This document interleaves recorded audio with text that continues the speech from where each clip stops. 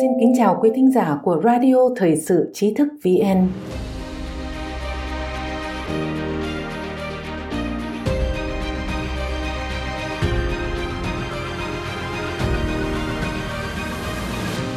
Hôm nay xin kính mời quý vị cùng nghe bài Năm 2020, chặng đường ngày càng gập ghềnh tới nhiệm kỳ 2 của Tổng thống Trump, một bài viết của Trần Minh.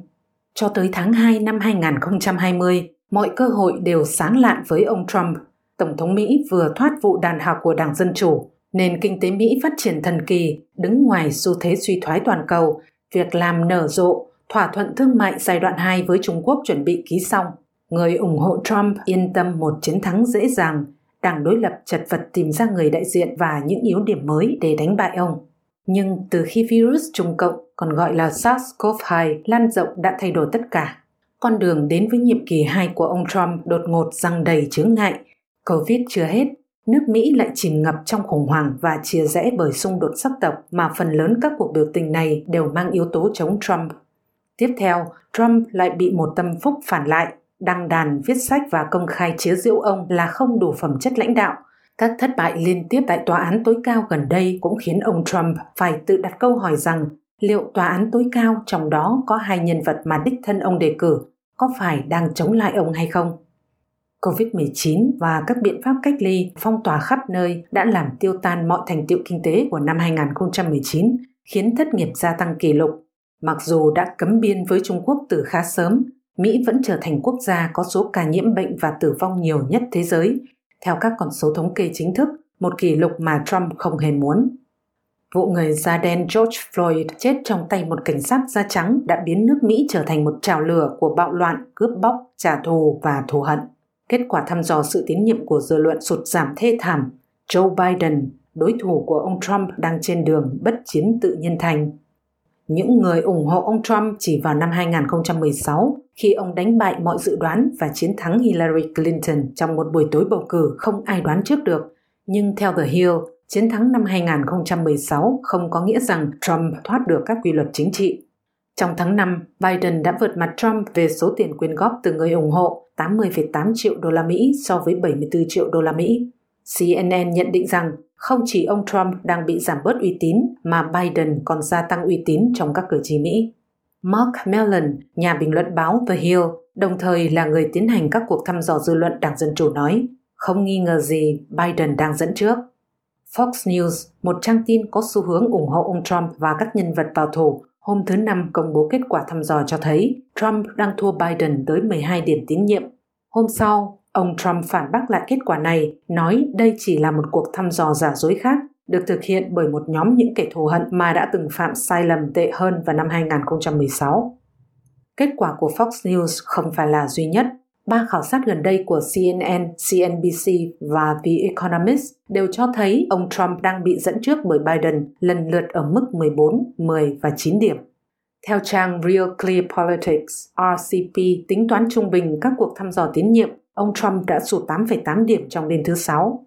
Kết quả thăm dò mới nhất của Ipsos Reuters cho thấy tỷ lệ ủng hộ Biden là 48%, trong khi Trump chỉ là 35%. Tất nhiên trong bầu cử Mỹ, đại cử tri đoàn mới là quan trọng. Bà Clinton đã đánh bại ông Trump trong tổng số phiếu phổ thông với khoảng cách 2%, nhưng lại thua áp đảo về phiếu đại cử tri 306 và 232. Tuy thế, nếu các thăm dò này là đúng, không có một kịch bản nào mà ông Trump có thể thua phiếu phổ thông mà lại thắng phiếu đại cử tri đoàn vào tháng 11 này cả. Theo The Hill, ông cũng đang bị tụt hạng liên tục ở các bang chiến địa, bao gồm Michigan, Florida, Pennsylvania và Wisconsin. Tuy nhiên, những con số này cũng không có nghĩa là Trump sẽ thất bại. Năm 2016 đã khiến người ta phải nghi ngờ tín nhiệm của các cuộc thăm dò. Một điều người ta lý giải là do hiện tượng người ủng hộ Trump tiềm ẩn, nhóm người mà ông Trump hay gọi là phần đa số im lặng. Các cuộc khủng hoảng đang bủa vây ông cũng có thể và đang thay đổi. Nền kinh tế đang tốt đẹp hơn bất chấp Covid-19 và biểu tình sắc tộc vẫn tiếp diễn.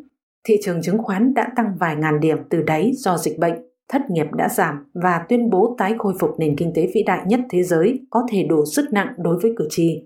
Các phong trào biểu tình rồi sẽ qua đi như bao cuộc biểu tình khác trong lịch sử Mỹ. nỗ lực tấn công vào trí năng của đối thủ Joe Biden của ban vận động cho Trump cuối cùng cũng có thể đạt kết quả.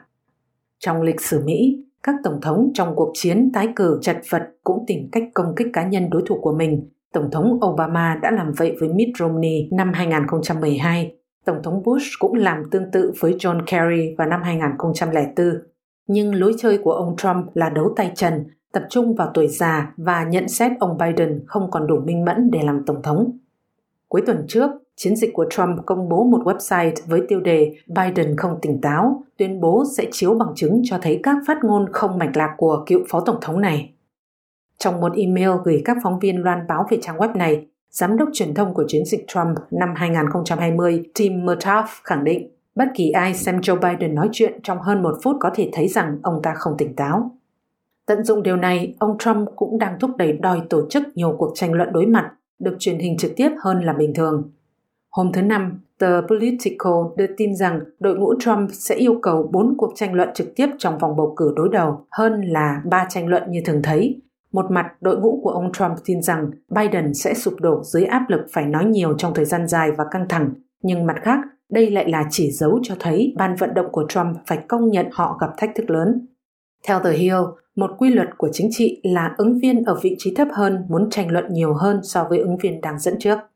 Những người ủng hộ Biden đang tự tin nhưng vẫn phải nhấn mạnh vào sự cảnh giác trước một đối thủ như Trump. Chúng ta vẫn còn gần 5 tháng nữa, Dick Harpootlian, thành viên Ủy ban Tài chính của Biden nói, tôi không coi điều gì là tất nhiên, tôi không nghĩ bất kỳ ai nên thả lỏng một chút nào. Gã này đang tuyệt vọng, ông ta sẽ làm mọi thứ để tái đắc cử. Harpootlian cũng cho rằng tình trạng kinh tế là một quân bài mạnh mẽ chống lại Tổng thống Trump. Hồi tháng 2, tỷ lệ thất nghiệp là 3,5%, một mức thấp kỷ lục trong hơn 50 năm qua, nhưng tỷ lệ này vào tháng trước là 13,3%. Harpootlian nói, tình trạng kinh tế ảm đạm không chỉ khiến Trump đánh mất quân bài tốt nhất, nó lấy đi toàn bộ ván bài.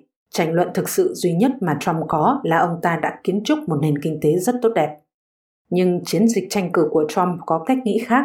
Donald Trump đã xây dựng được nền kinh tế vĩ đại nhất thế giới. Ông ấy là người duy nhất có thể khôi phục lại nó. Một dòng quảng cáo trên Facebook của ban vận động tranh cử viết. Tổng thống Trump đã khởi động lại buổi tập trung đầu tiên vào thứ Bảy tại Tulsa, Oklahoma, một sự kiện bị báo giới và các đối thủ gọi là bom xịt. Khi loan báo con số đăng ký nghe ông Trump diễn thuyết là 1 triệu người thì con số thực có mặt chỉ khoảng 10.000. Trong khi tranh cãi về lý do mà khán đài thường chật kín người của ông Trump nay đầy chỗ trống, do phe cấp tiến đăng ký ảo, phe chống Trump phá hoại hay vì tình trạng dịch bệnh phức tạp khiến người dân e ngại mang gia đình tới. Ngay cả Đảng Dân Chủ cũng phải thừa nhận rằng còn quá sớm để tự tin về khả năng đánh bại Trump. Paul Maslin, chuyên gia thăm dò ý kiến Đảng Dân Chủ nói, Trump đang quay cuồng, nhưng giờ mới chỉ là tháng 6.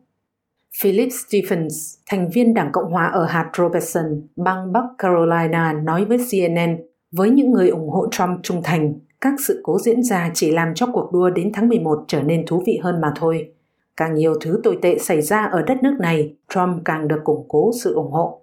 Chúng tôi gọi ông là Trump vững vàng, chẳng gì có thể gây trở ngại bởi nếu có, nó chỉ khiến cuộc đua trở nên thú vị hơn hồi năm 2016.